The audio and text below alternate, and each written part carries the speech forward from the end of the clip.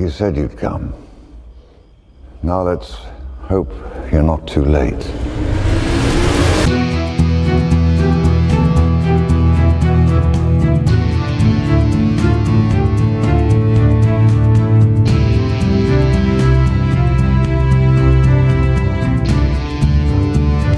Relax, Alfred. I'll take it from here. Welcome to the Suicide Scottcast. This is the DC Universe podcast where I discuss the DC Extended Universe movies and TV shows. Apparently, I'm a big fan of all of what DC Comics is doing on the big and small screen, so I guess I'm going to talk all about it. So thanks for joining me tonight. Let's get started. My name is Scott, and I guess I am the Suicide Squadcast. Yeah, by the way, thanks Amari Daniels for that excellent suggestion to how to modify the intro, because I am without a Tim tonight. This is weird. 2 weeks in a row? Seriously? I don't know what to do with myself. I guess I'm just going to have to take this ball and run with it tonight. So before we get started with this very interesting episode of the Suicide Squadcast, I of course remind you that here at the Suicide Squadcast Network we do have 3 other shows, which includes Fans Without Borders and DC TV Squadcast, hosted by Brenton Ray, and DC Comics Squadcast, hosted by Chris and Jordan. So if your interest is in all things geeky, or the DCCW, or DC Comics themselves, we've got you covered here on the network. And of course, I want to take this opportunity to thank everyone who has already donated and continues to support us on Patreon. And if you feel like that you can support us and that you'd like to, please head on over to patreon.com/squadcastmedia, where at various dollars donations a month, you can help keep the lights on here at the Suicide Squadcast Network. But I always like to point out the $5 tier is what will get you access to a special RSS feed with exclusive bonus content and shows. It's been 2 weeks. We recorded that Superman 2 review. It's coming, folks. Seriously, Tim hasn't even been here in 2 weeks. I talked to him, I think, today, and he's worked on it for like 15 minutes. So it's coming. So Tim, Ray, and myself, you'll get to hear Superman 2 pretty soon, especially considering one of the news items we're going to talk about tonight, which is actually how I'm going to, start off the show. But just a quick programming note. Yes, Tim is still stuck in work hell. He has not been released by, his Lord Master Satan. So I'm going to be doing the news solo tonight, but because there wasn't a lot of news, I did solicit some questions from listeners, and so I'm going to sprinkle those in throughout the show as we talk about, the related news. And I also thought it would be kind of nice because somebody, you know who you are, wasn't going to let it go. So I dug back into our archives and I found listener questions that were literally from about a year ago that Tim and I never got around to recording a third part of a listener Q&A special. And so I'm going to clear out the mailbag and take care of that tonight, all by my lonesome, because I needed the content. So thank you everyone for your patience on that. Thank you to everyone who submitted questions yesterday that I was able to throw into the notes. And let's get on with the news. Speaking of Superman 2 and Superman the movie in general, it was announced that last Sunday that Margot Kidder, who of course was best known for playing Lois Lane in the Christopher Reeve era Superman movies, passed away at the age of 69. This was announced from the Franzen Davis Funeral Home in Livingston, Montana, and no cause of death was disclosed. And I still have not heard, it's been about a week and I still haven't heard any updates on that. But, our thoughts go out to, her friends and family. So thank you, Margot Kidder, for being a Lois Lane to many during that time. Going on to some just sort of general Warner Brothers questions that I received. Adam Stabelli did ask me, what is your biggest fear if the AT&T Time Warner merger doesn't go through? And my answer to that, Adam, is that Time Warner is going to start start breaking off some divisions. And I'm a little uncomfortable about what would get broken off, where would it go, what would they sell off, what wouldn't they sell off. So I think that's really what my biggest fear is regarding that. So I hope that helped. Once again, I know it's just me answering the question, but thank you, Adam. Anthony at _Brooklyn Batman did ask me, what do you think we'll get at San Diego Comic-Con this year? That was his first question. Well, Anthony, to answer that question, I'm really expecting this when we're going to get the Aquaman trailer. I think at this point, it's been so long that I really do think that they're going to wait for Hall H to finally premiere our first Aquaman trailer. And I'm also, now that Shazam is in post-production, I'm also expecting some Shazam footage as well. And probably also some concept art for Wonder Woman 2 and probably some more details about that. So maybe they'll give us another updated slate, but I don't know if that's something we're going to see a whole lot of. But I am almost certain we're going to see our first look at Aquaman, probably our first look at Shazam, and some Wonder Woman 2 concept artwork stuff. Anthony also asked, what's your best guess at what year The Flash, Man of Steel 2, and The Batman will be released? All three of those? Best guess? I think of all these, The Flash is the one that we'll probably see the soonest, followed probably by The Batman, and I'm guessing 2020 at the earliest. That's just my layman's guess on that. And then Anthony also asked, if you could have picked one DCEU film for Peter Jackson to direct, what would it be? Wow. Okay. That's a really good question, and I am really... this is not original, but somebody planted this into my head, and I loved this idea. But the Green Lantern Corps movie, or something cosmic like that. I would probably have said New Gods if Ava DuVernay had not already been tapped to do that job. So, that's my answer. And then Nathan at Wobbly Boots 85 had a couple of questions, but this one was relevant right now. And he asked, Lucas agrees to make one DCEU epic, one and only one. What character or type of story would you want to see? Something Kirby, I would think. Maybe like Commandy or something like that.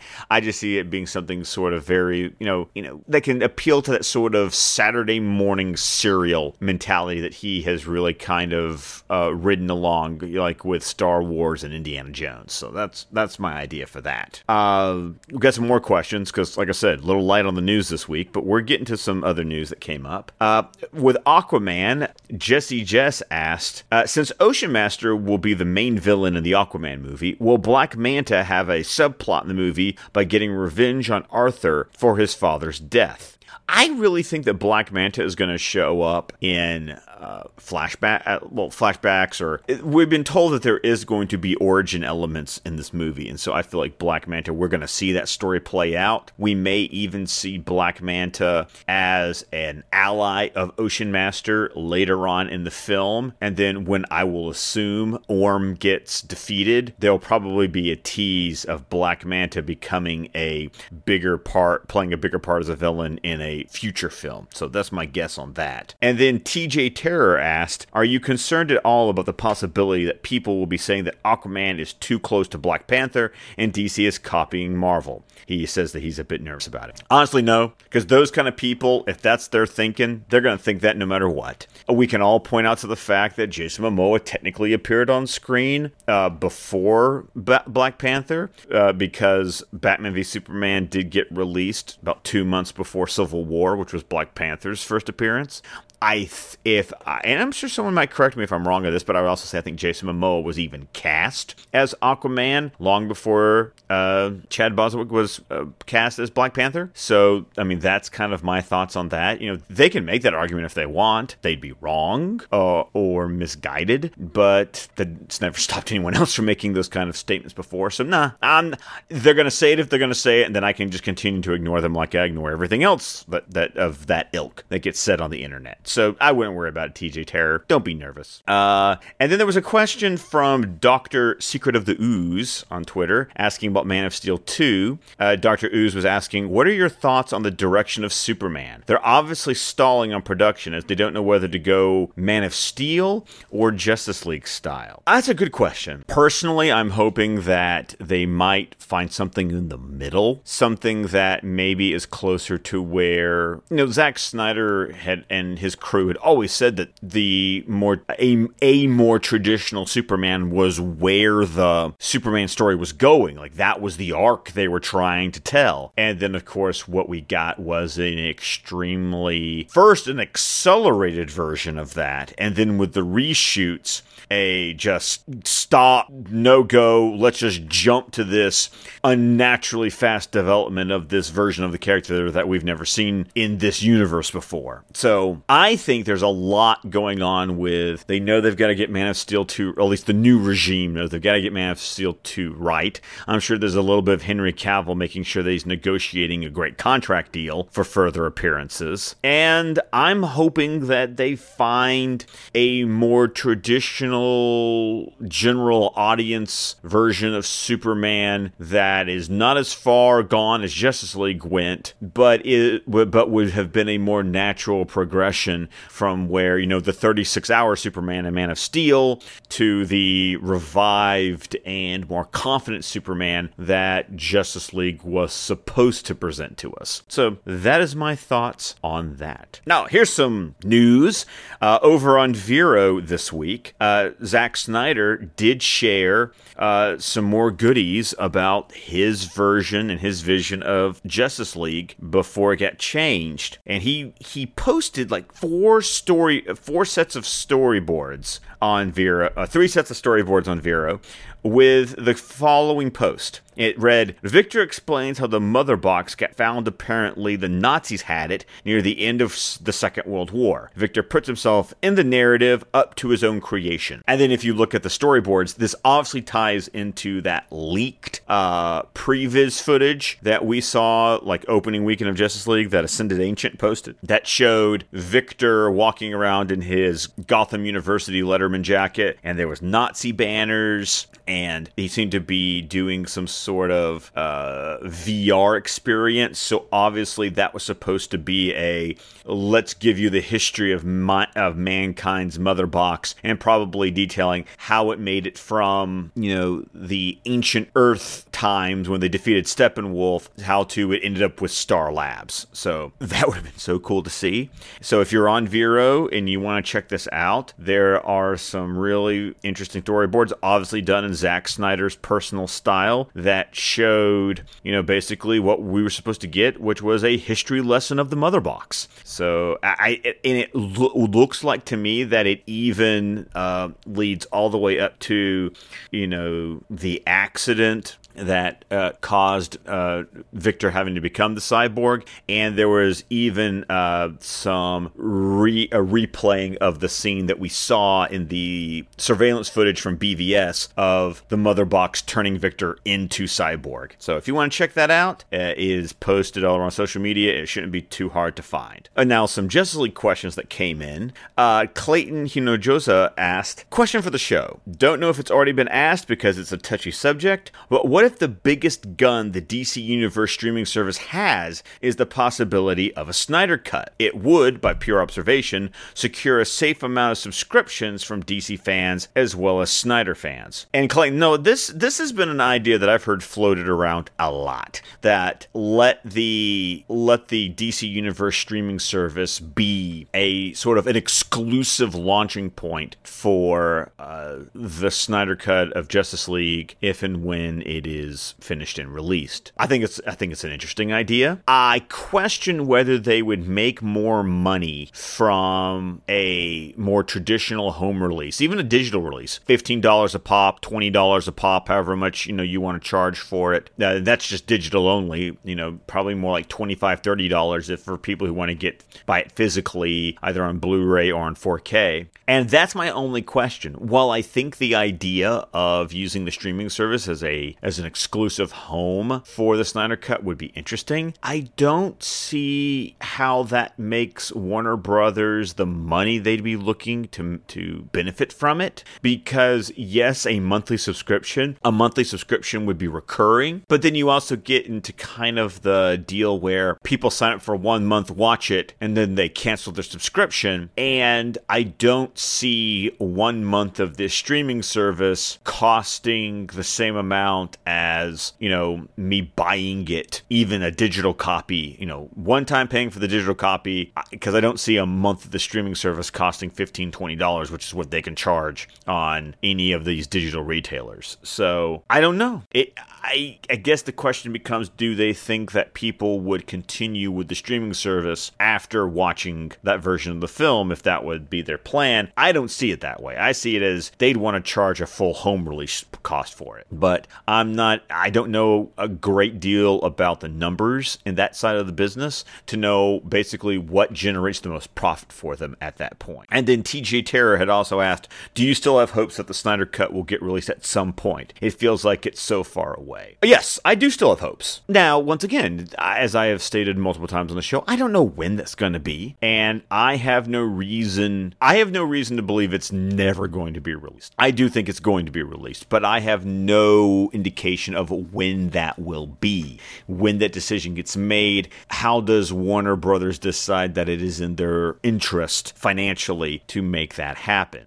So yes, I have hopes, but no, I have no idea when. And he says it feels like it's so far away. Maybe it is. Maybe it won't be for a while, but I still have hope that one day it will be released. So, well, that's it for technically movie news. Now, once again, there'll be some other movie related questions later on the show, but really our big news this week was TV news, because Upfronts happened this week. And last week during my short little update, I mentioned about some cancellations, and this week we got some more news. I'm going to be kind of stepping on Brent and Ray's toes when it comes to some of this news, but I'm recording first, so I get to talk about it first. The big news that came out of the CW's Upfront presentation was when Stephen Amell, Oliver Queen himself on CW's Arrow, came on stage with the following announcement. We're incredibly excited to announce that we'll be doing another crossover event this fall on the CW, and we'll be introducing a new character. For the very first time appearing, we'll be fighting alongside Batwoman, which is terrific. The crossover is going to make it to air in December. I need to leave right now and start filming it.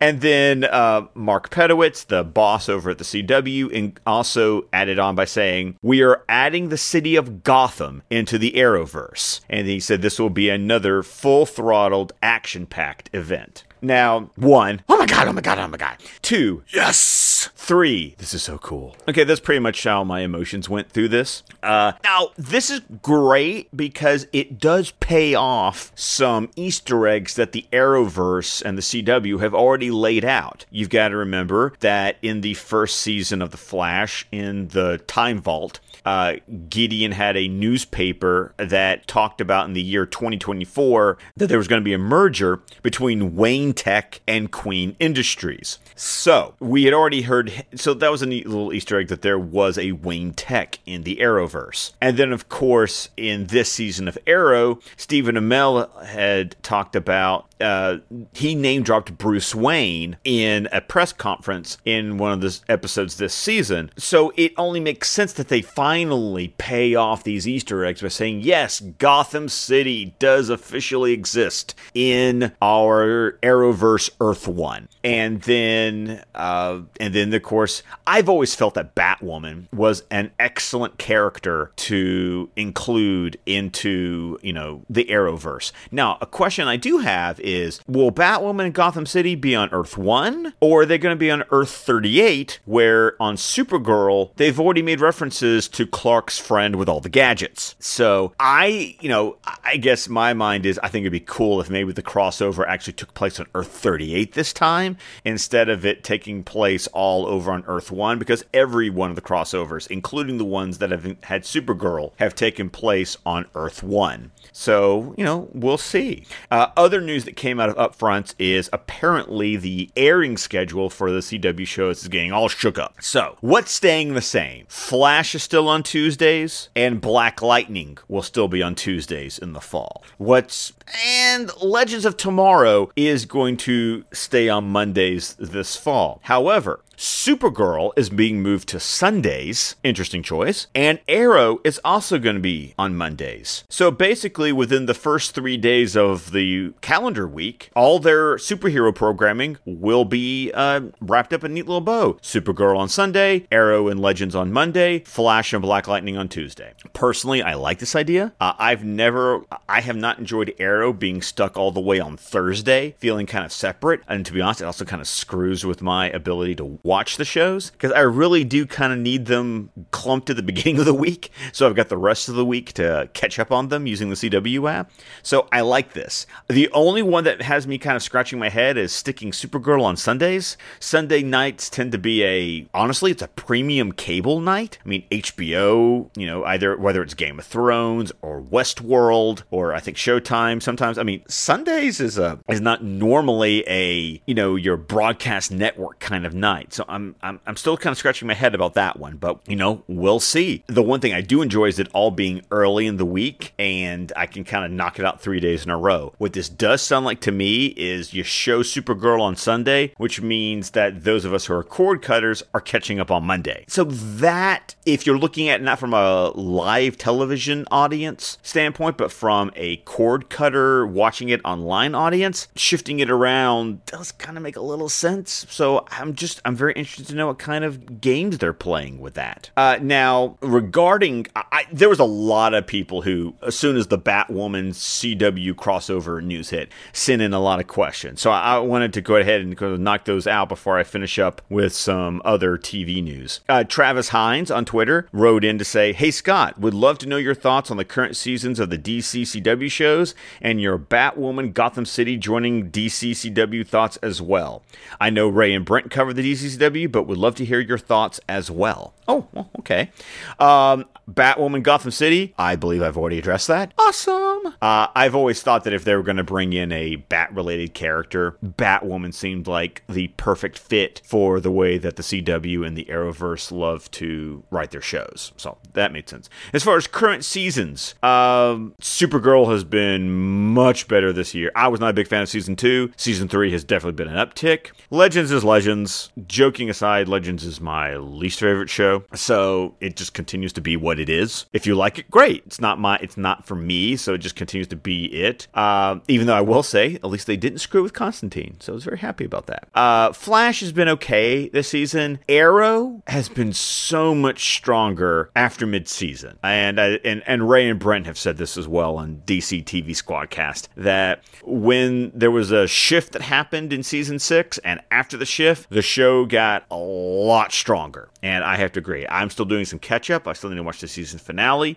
So I'm probably going to do that tonight after I finish recording. But so that's... And Black Lightning, there was a hiccup in my being able to watch that show. And I still need to binge most of the show on Netflix now. But what I saw of the first season of Black Lightning, I liked. And so I'm ready to jump on Netflix and start with episode 5 and get through the rest of that season because I liked what I saw. Lady_TM on Twitter also asked about the Batwoman news. I think I've addressed that. But then Anthony J. Dorsey on Twitter asked, "Do you think today's news about Batwoman on the DCCW will preclude her from being in the DCEU?" And to that I say, no, I don't. There's no reason that because she gets introduced in the Arrowverse means that she won't show up in the movies. A lot of times, I can think of several examples, they have piloted a character. They've done a sort of proof of concept of the character on either a direct-to-video movie or on the CW shows to see if she's a character that audiences will connect with. Think about Slade Wilson / Deathstroke showing up on Arrow, and then the Suicide Squad showing up on Arrow. That didn't stop them from being included in the DCEU. It just showed either that there was an interest in the character, or it introduced the character to the general audience through the TV show, that then when they went to go see the movie, they at least had some idea about, who these characters were. Same thing happened when they did the Assault on Arkham animated movie, and Batwoman already has been introduced into the DC animated continuity with Batman Bad Blood. So, they're playing that long game of we throw them in an animated movie, we introduce them through our popular CW shows, and then if all goes well, if the character clicks with the audience, then I actually think it doesn't preclude them from being included in the DCU. I think it almost strengthens the case to include them in the DCEU. So that is my thoughts on that subject.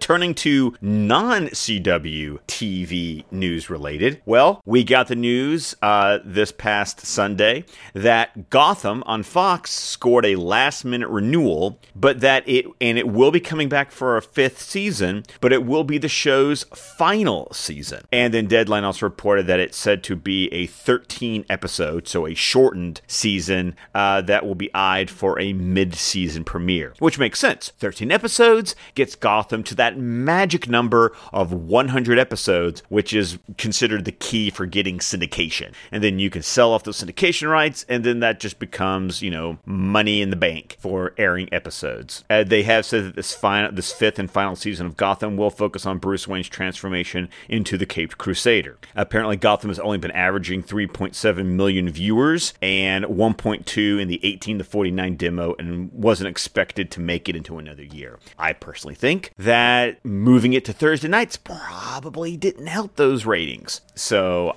there's been no news about when Gotham will air when it comes back next season, but we'll see. I also think that's probably why they're trying to move Arrow from Thursdays to Mondays again. It's just those later in the weeks I don't think those are good nights for network television. So yay. And for the people who've been saying, hey, are we going to end with a shot of Batman, this and that? I remember one of the showrunners of Gotham saying that they imagined the final shot of whatever ended up being the series finale was going to be Bruce in the cape and cowl looking down on Gotham City, and that was going to end the show. So since this final season is going to concentrate on his transformation into Batman, I do see that that's probably how the show is going to end, the way they said it's going to end. Kind of reminiscent of how Smallville did end on the shirt rip. So I think something along those lines. Now, interesting enough, now that Gotham's going off the air, Bruno Heller, who was the show creator for Gotham, is jumping over to the MGM-owned premium cable network and has been given a 10-episode straight-to-series order for a new Batman prequel series called Pennyworth. And this project will evolve around Alfred, the best friend and butler to Bruce Wayne, but it will be set in the 60s, with Alfred being depicted as a former British SAS soldier who forms a secret company and goes to work with Thomas Wayne in 1960s London.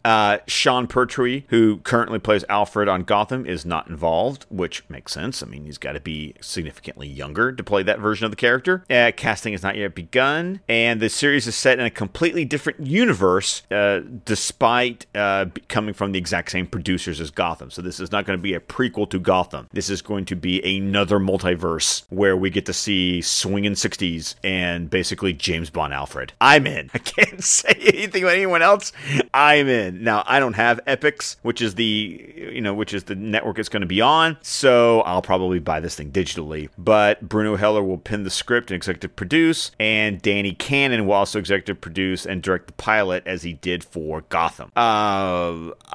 Seeing Danny Cannon involved, it makes me a little bit more excited than Bruno Heller, because I felt like Bruno Heller had a stronger hand in the first season of Gotham, which in my opinion is Gotham's weakest season. And the more Danny Cannon kind of took over, I thought the show got more successful. So, we'll see. I'm sorry. It's a 60s spy show with Alfred. I'll be watching that. Ray did properly make the connection to that excellent episode of Batman the Animated Series called The Lion and the Unicorn that kind of brought the idea of, Alfred's past life as a secret agent, which I think will be awesome. So I'll be tuning in for that.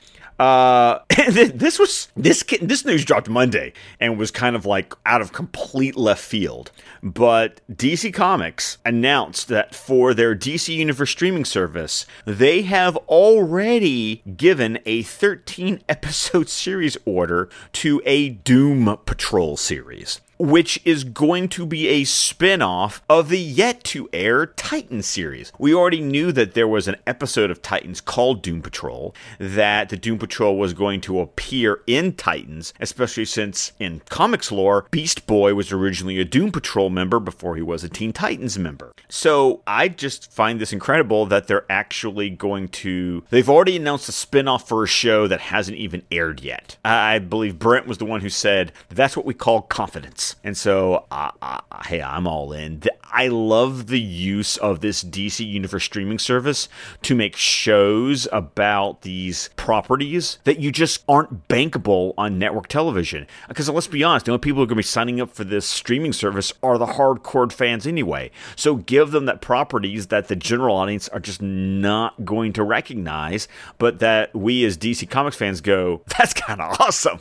Let's watch that. So there was a series description that was released on the DC Comics official blog, and it reads the following. Doom Patrol is a reimagining of one of DC's most beloved group of outcast superheroes, Robot Man, Negative Man, Elastigirl, and Crazy Jane, led by modern-day mad scientist Dr. Niles Calder, otherwise known as the Chief. The Doom Patrol's members each suffer horrible accidents that gave them superhuman abilities, but also left them scarred and disfigured. Traumatized and downtrodden, the team found purpose through the Chief, who brought them together to investigate the weirdest phenomena in existence and protect Earth from what they find. Part support group, part superhero team, the Doom Patrol is a band of superpowered freaks who fight for a world that wants nothing to do with them. Picking up after the events of Titans, Doom Patrol will find these reluctant heroes in a place they never expected to be, called to action by none other than Cyborg, who comes to them with a mission hard to refuse, but with a warning that is hard to ignore. Their lives will never, ever be the same. Now that's cool because it's going to be a direct follow-up apparently to Titans, and Cyborg gets mentioned in this description, which we hadn't heard anything about Cyborg being related in the Titans show, so that also makes me wonder, is Cyborg going to show up in Titans, or is he going to show up first in this Doom Patrol series? And it's being executive produced by all the same people as Titans: Greg Berlanti, Jeff Johns, Jeremy Carver, Sarah Schester. I totally butchered that name, I'm sorry. So can't wait to watch that show. It's once again the DC Universe streaming service, like, shut up and take my money. I'm going to be signing up for this puppy. By the way, I sent out a tweet earlier this week. A lot of people, because of this show being announced, are getting really interested in Doom Patrol, and people were asking a lot about, where should they start? Where's good starting points in the comics to check out Doom Patrol? I always recommend the original Silver Age run, but definitely also Grant Morrison's run in the 80s with Vertigo. I believe Crazy Jane, who got mentioned in the description, was actually a character that Grant Morrison created for his run, so you kind of want to get both runs to really get the full spectrum of Doom Patrol characters. Let's see. Miscellaneous questions. Friend of the show, Greg Katzman, tweeted and asked, have you watched Suicide Squad Hell to Pay? If so, what did you think? Greg, yes, I have watched it. What did I think? I thought it was balls to the walls crazy, and I loved it. I don't know if I've said this on the show before, but my review of it was a DC Universe grindhouse road trip. That thing was ultra crazy, ultra violent, and I loved it. I thought it was a hoot. So yes, I enjoyed Hell to Pay, and I'm looking forward to when we do get around to it eventually in our DC Universe animated original movie reviews. Greg's second question was, what are your thoughts on the new animated take of The Death of Superman? The first part is written by Peter J. Tomasi. To which I say, I had no idea that Tomasi was writing it, and now I'm in love with it even more, because I have loved Tomasi's run on Superman Rebirth. And my take on the new Death of Superman is that it looks like it's going to be an awesome, much more faithful adaptation of the Death of Superman storyline, while also incorporating itself into the DC animated continuity that these movies have had, starting with Justice League War. So I'm excited for it. I'm looking forward to it. And to hear that Tomasi is writing it gets me all kinds of giddy. Kind of like, when J.M. DeMatteis wrote Justice League Dark. And that was a film I was very excited about as well. I love it when the comic writers jump in and work on these animated movies. So you actually got me more excited for it than I already was, Greg. So thank you very much. Brent from, Fans Without Borders and DC TV Squadcast had some questions.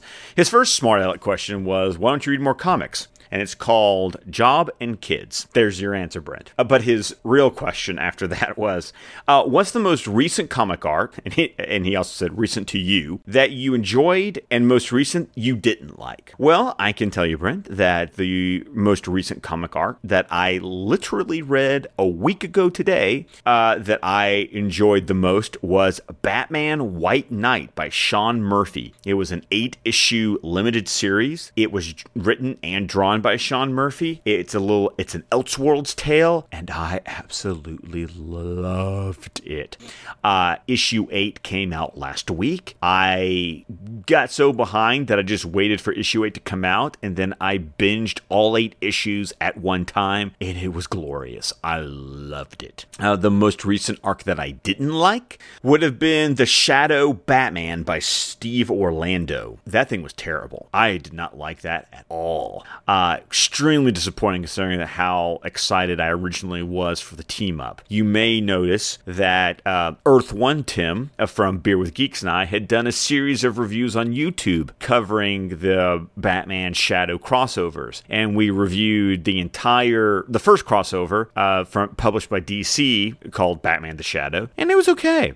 And then we did review the first issue of The Shadow Batman that was published under Dynamite, and then the same day that I binged all of White Knight, I binged all of The Shadow Batman, and I was incredibly and utterly disappointed by that crossover. So both of those were a week ago, so I think that's pretty as recent as I can get. So there you go, Brent. Yay on Batman White Knight. Everyone should go and pick it up. The Shadow Batman, leave it on the shelf. Those are my opinions. And then to wrap up the last little bit of questions that I got on Twitter yesterday when I put out my feelers, Eric Hands on Twitter asked, what would be your dream video game that's superhero related? And I would say, I already got those. They're called the Arkham games. Thank you very much. But if I had to go with a game that I would like to see in the future, I would like a Rocksteady developed Justice League game. Let me play all the characters, not just Batman. But I am pretty stoked with my Arkham series. So that's my answer for that. And Eric Hands also asked, from teacher to teacher, do you incorporate your love for DC with your lesson plans? If so, how? Well, one thing as I did was I actually founded a after-school comic book club at my school. So that's how I like to incorporate my love of just comics in general. I will admit, I am a little prejudiced. I do lean a little bit more DC in what I talk about. I try to throw in a little Marvel just to be fair. But then during my own lesson plans, I use DC characters as examples. Yeah, it's great for talking about theme or just coming up with mnemonic devices to help kids remember how to write something. I have a little trick called BATS, and you better believe I throw a Batman poster on the whiteboard when I'm talking about that. So, yep, that's how I do it. Eric Jones on Twitter said, simple question, or maybe not. What is your favorite version of the DC universe? For example, DCEU, Arrowverse, Tim Diniverse, the animated films universe, and so on. Hands down, Eric Jones, hands down, it is the DC animated universe that started, Batman, the animated series, Superman, the animated series, Batman Beyond, Zeta Project, Static Shock, Justice League Unlimited, hands down. That thing started when I was 10 years old. It didn't end till I was in my 20s. I mean, it almost wins just because it has been there for a vast majority of my life. And also, it introduced so much of the DC universe to me. There are so many things about the DC universe that those animated series showed me before I ever read them in the comics. So definitely the Bruce Timm, Paul Dini, Alan Burnett, all those guys, the DC animated universe from Batman the Animated Series to Justice League Unlimited. That is my all-time favorite version of the DC universe right now. Greg Katzman had also asked me, we both love Man of Steel, but what's your biggest criticism of the film? I think I can completely agree with Tim here and say the dialogue in spots, it's a little wah, wah, wah. And I think we addressed some of that in our commentary that Brent, Tim, and I recorded for Man of Steel, which is available currently on Patreon, if you want to go check that out. And then Nathan Wobbly Boots 85 also asked, if you had to cobble together at least a 5-man team of C and D list heroes to battle a Mazo, what's your team? Whew, and I basically went for all the people with the weirdest powers that I don't think a Mazo could copy. So I thought of like Booster Gold, Bwana Beast, Ted Kord Blue Beetle, Wildcat, and I was trying to think of somebody else, like who would be like my 5th member. Maybe someone like Huntress. Once again, pick some very very depowered people, so Amazo doesn't have someone to copy their powers or give them wacko powers like Bwana Beast. Like, how's Amazo gonna copy that? So that's my answer. Well, guys, that is it for all the news and all the questions that were sent in this week. And so I want to thank you. I am now going to do something a little extra, and I am just going to whip through the final part, what should have been part 3 of our listener Q&A section. And literally, these questions are from about a year ago. I did have to cut some out because some of them were Justice League related, and so they were questions that were being asked before the release of Justice League. But there were some questions that were still relevant, and because some people can't let it go, I am going to I'm going to answer as many of these as I can. And hopefully, if you've been waiting to hear your question answered, you'll hear it here.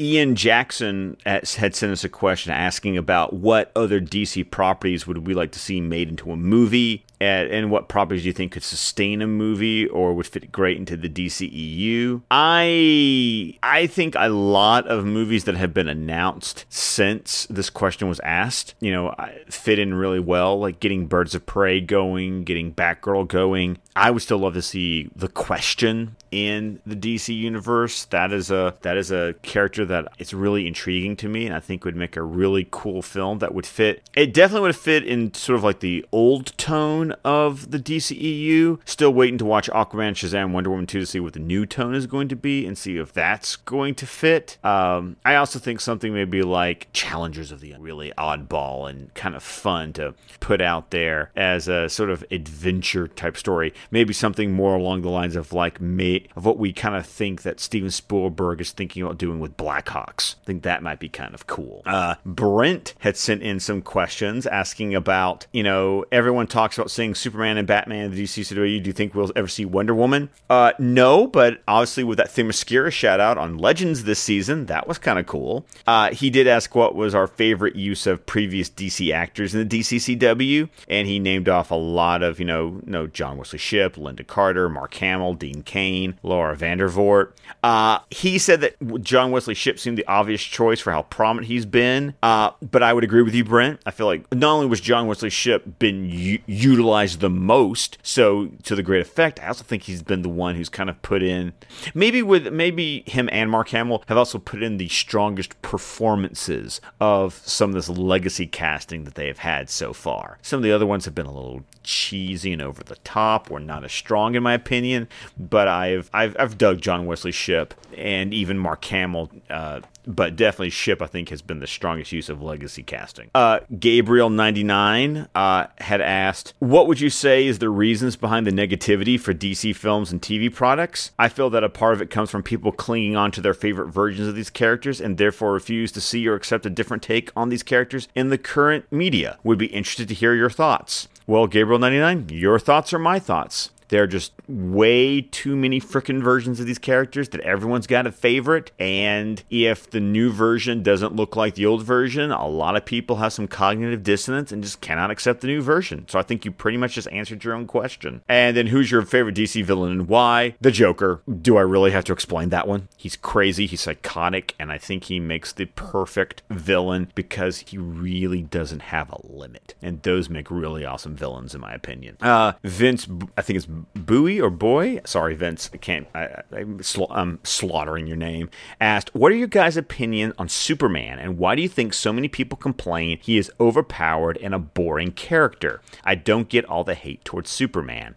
I think the question becomes, it's the classic thing that some writers deal with is when you have a character who's that strong, is coming up with obstacles for that character to overcome when the character gets written to a point where he is so strong, he does have so many powers. What do you give him that he can't easily defeat? Which was a big reason I remember when the post-crisis reboot happened and John Byrne wrote him, they really scaled down his power set. He couldn't breathe in space. There was a lot of things that he used to be able to do. His costume could get torn. So I think that's it. I think it's just that some people find it when people don't keep Superman's powers in check, that it becomes, well, what can you do with with him that actually creates a believable as far as comic books are concerned, obstacle for the character. And when it comes to the character being boring, I think it depends on a version of the character that they've seen or the way someone is writing them, because a character like Superman, who is supposed to be truth, justice, the American way, and kind of a role model, in the hands of less accomplished writers, can come across as very one-note and two-dimensional, and honestly isn't written interestingly. You know, we kind of talked about in our Doomsday review how that was a very boring version of Superman. He wasn't given a lot to do. He wasn't given a lot. His character wasn't given an arc or a chance to really grow, and so he wasn't that interesting. So I think the problem is that there's too many versions of the character that's been written in a way that doesn't appeal to people because it just seems same old or one note. So, I mean, that's my answer to that one. Don Stansfield asked, I always hear a movie needs to make double its production cost to be considered successful, covering marketing and other costs. Thoughts? I don't think, well, it depends on, successful has become a very subjective term. Do you mean profitable? Then maybe. I mean, obviously, there's a certain level of success. There's an objective level of success is, did the movie make the studio money? And I think that is one measure of success. There's also the measure of, was it critically successful? So do you get good word of mouth from the media? But there's also, was it successful with the audience? And so the thing is, did you get people who wanted to watch the movie and then tell other people to go watch the movie and then want other people to keep going back to see the movie? I feel like that whole idea that a movie has to double its production cost because that's how much the marketing cost, I feel like that's a shortcut. That's kind of a cop out to try to figure out how much movies. The truth is, a lot of times we don't know exactly how much these movies cost.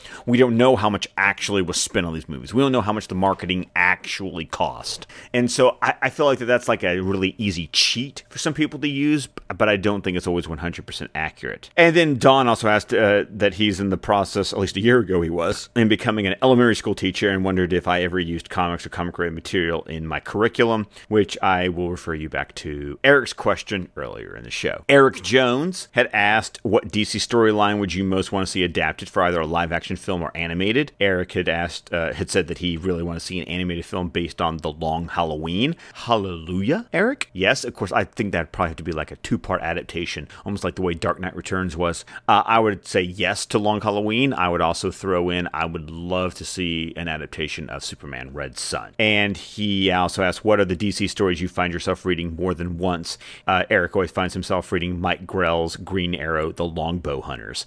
And I think I've made I don't think I've ever done any kind of pussyfooting around this. I read The Dark Knight Returns like every year. So that's my answer to that one.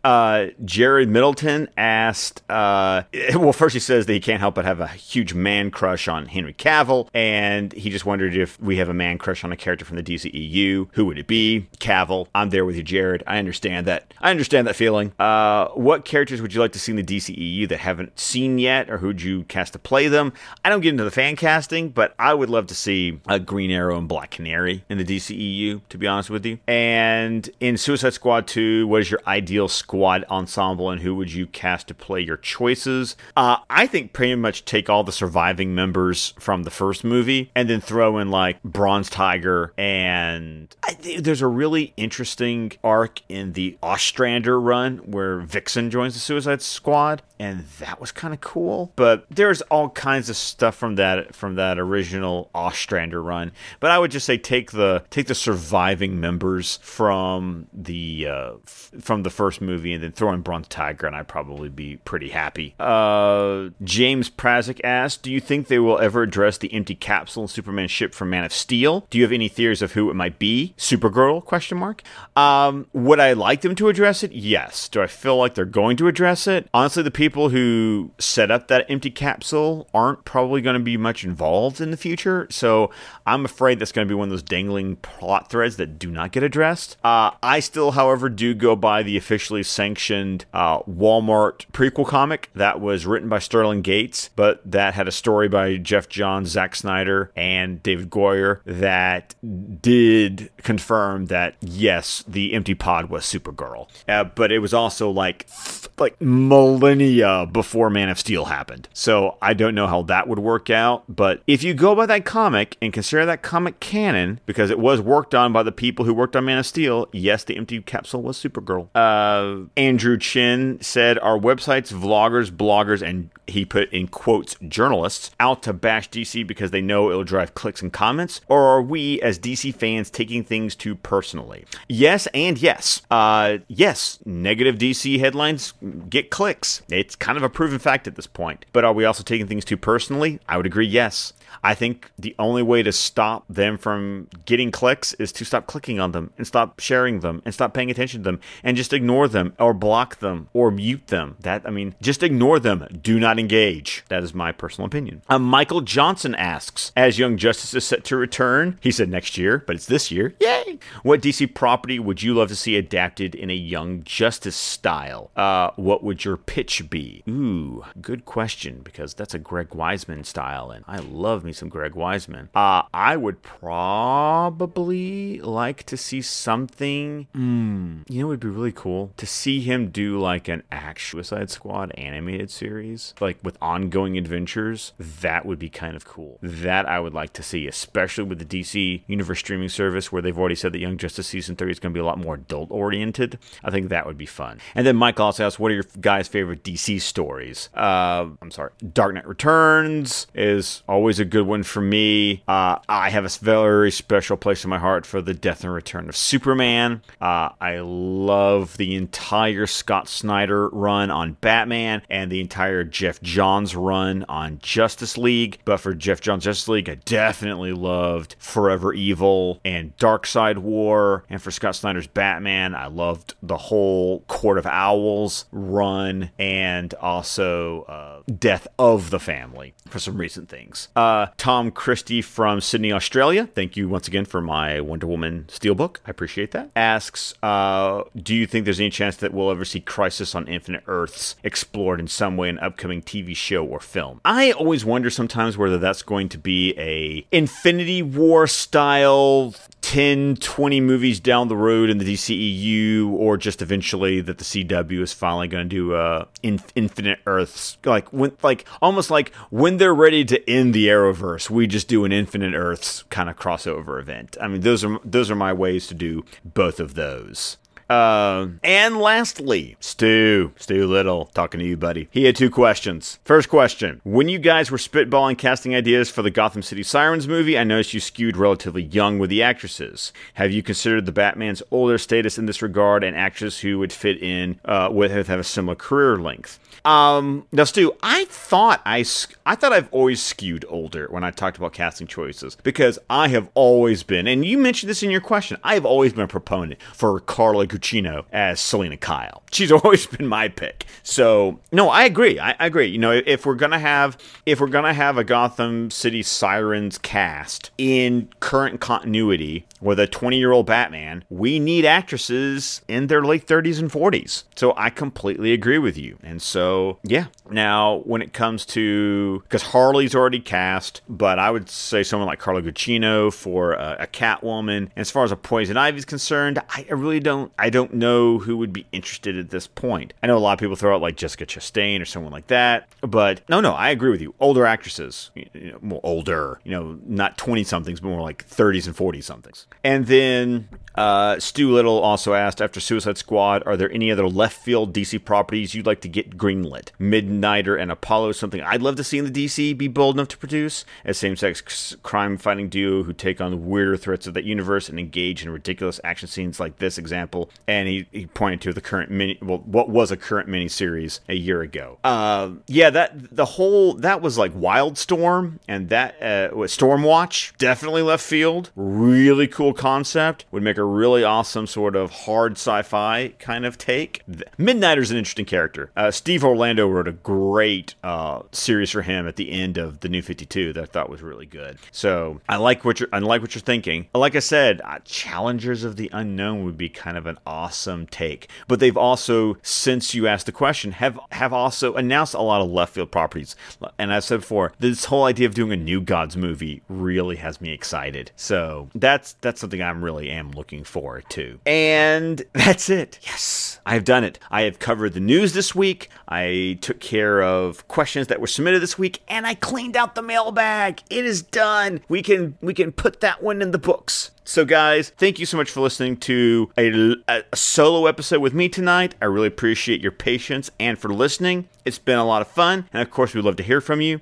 You can contact the show at Suicide Squadcast on Twitter. You can contact me at ScottDC27. You can, of course, reach out to Tim whenever, he gets released from, the depths of hell, and at Alan Fire. And, of course, you can email us at suicidesquadcast@gmail.com. We love interacting with you. We love answering your questions, obviously. So please do not hesitate to reach out to us. You can find us on Vero, Facebook, SuicideSquadcast.com, at Patreon.com/SquadcastMedia. Go check out the other shows. Support us on Patreon if you can. And that's it for this week. Thank you for listening. And as we always like to remind you, go out and keep reading DC. Have a good week.